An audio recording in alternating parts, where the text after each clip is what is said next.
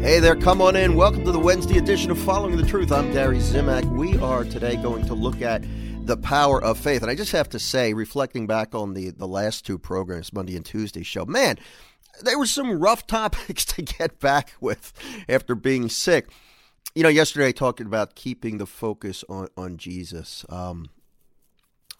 So many times as practicing Catholics, right, as people who really take our faith seriously, take our faith and our walk with the Lord seriously, we could become overly ritualistic. And again, like I said yesterday, I'm absolutely not saying that the church can teach any kind of error. The church is always a reliable source. This does not mean you go against church teaching. But what I mean is that sometimes we can get a little maybe rigid or ritualistic.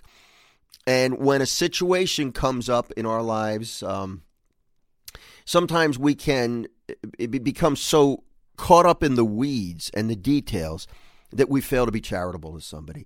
And I think the way we can, and as I said on yesterday's program, this is something I always struggle with. It's not easy for me. I think the main idea is to keep our focus on Jesus and make sure we're speaking with Jesus every day. We're connecting with him. We're asking him, Lord, please guide us. And we're trying to see him in every situation in our lives. And, you know, sometimes we do have to close the prayer book. And sometimes we do need to attend to an emergency, even if we would rather be praying. You know, prayer is incredibly important, but sometimes my prayers get interrupted. So the focus needs to be on that relationship with Christ, and let that flow into your daily devotions. And always remember that, above all, we need to treat people with charity and respect.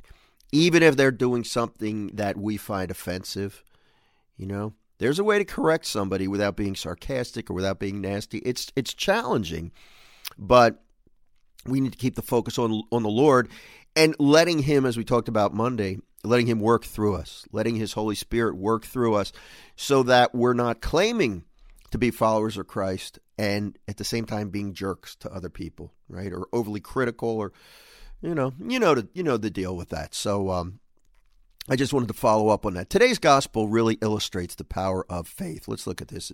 Mark's Gospel, chapter 3, verses 1 through 6. Jesus entered the synagogue. There was a man there who had a withered hand. They watched Jesus closely to see if he would cure him on the Sabbath, so they might accuse him. Now look, these are the religious leaders who are doing this, who are watching Jesus, waiting to trip him up, because they didn't like the way he was operating. Again, they got so caught up in the details that they were losing sight of their relationship with God. They're losing sight of that love that they were supposed to show to others, right? The details are more important. We're going to catch this guy. We're going to trip him up. So they're watching Jesus. And so this man with the withered hand is in the synagogue. And Jesus said to the man with the withered hand, "Come up here before us." Then he said to the Pharisees, "Is it lawful to do good on the Sabbath rather than to do evil, to save life rather than to destroy it?" But they remained silent, looking around at them with anger, and grieved at their hardness of heart. Jesus said to the man, "Stretch out your hand." He stretched it out, and his hand was restored. The Pharisees went out and immediately took counsel with the Herodians against him to put him to death. They ignored the fact that Jesus healed this man, who was obviously in need of healing, and they were annoyed with the fact that Jesus violated the rules. See what happened? These Pharisees, they lost sight of why they were following these religious practices. They lost sight of that, and that's something we never want to do. That's not the main point I want to make today, however. The main point I want to make is the power of faith. When Jesus said to the man with a withered hand, "Stretch out your hand," the man's hand was withered. He can't stretch out his hand. But because he had that faith in Christ and he followed his commandment, he stretched out his hand, and he was healed as he was in the process of doing what was impossible. That's how Jesus works sometimes. That's the power of faith. I hope that inspires you today. God bless you. We'll talk to you next time. See ya.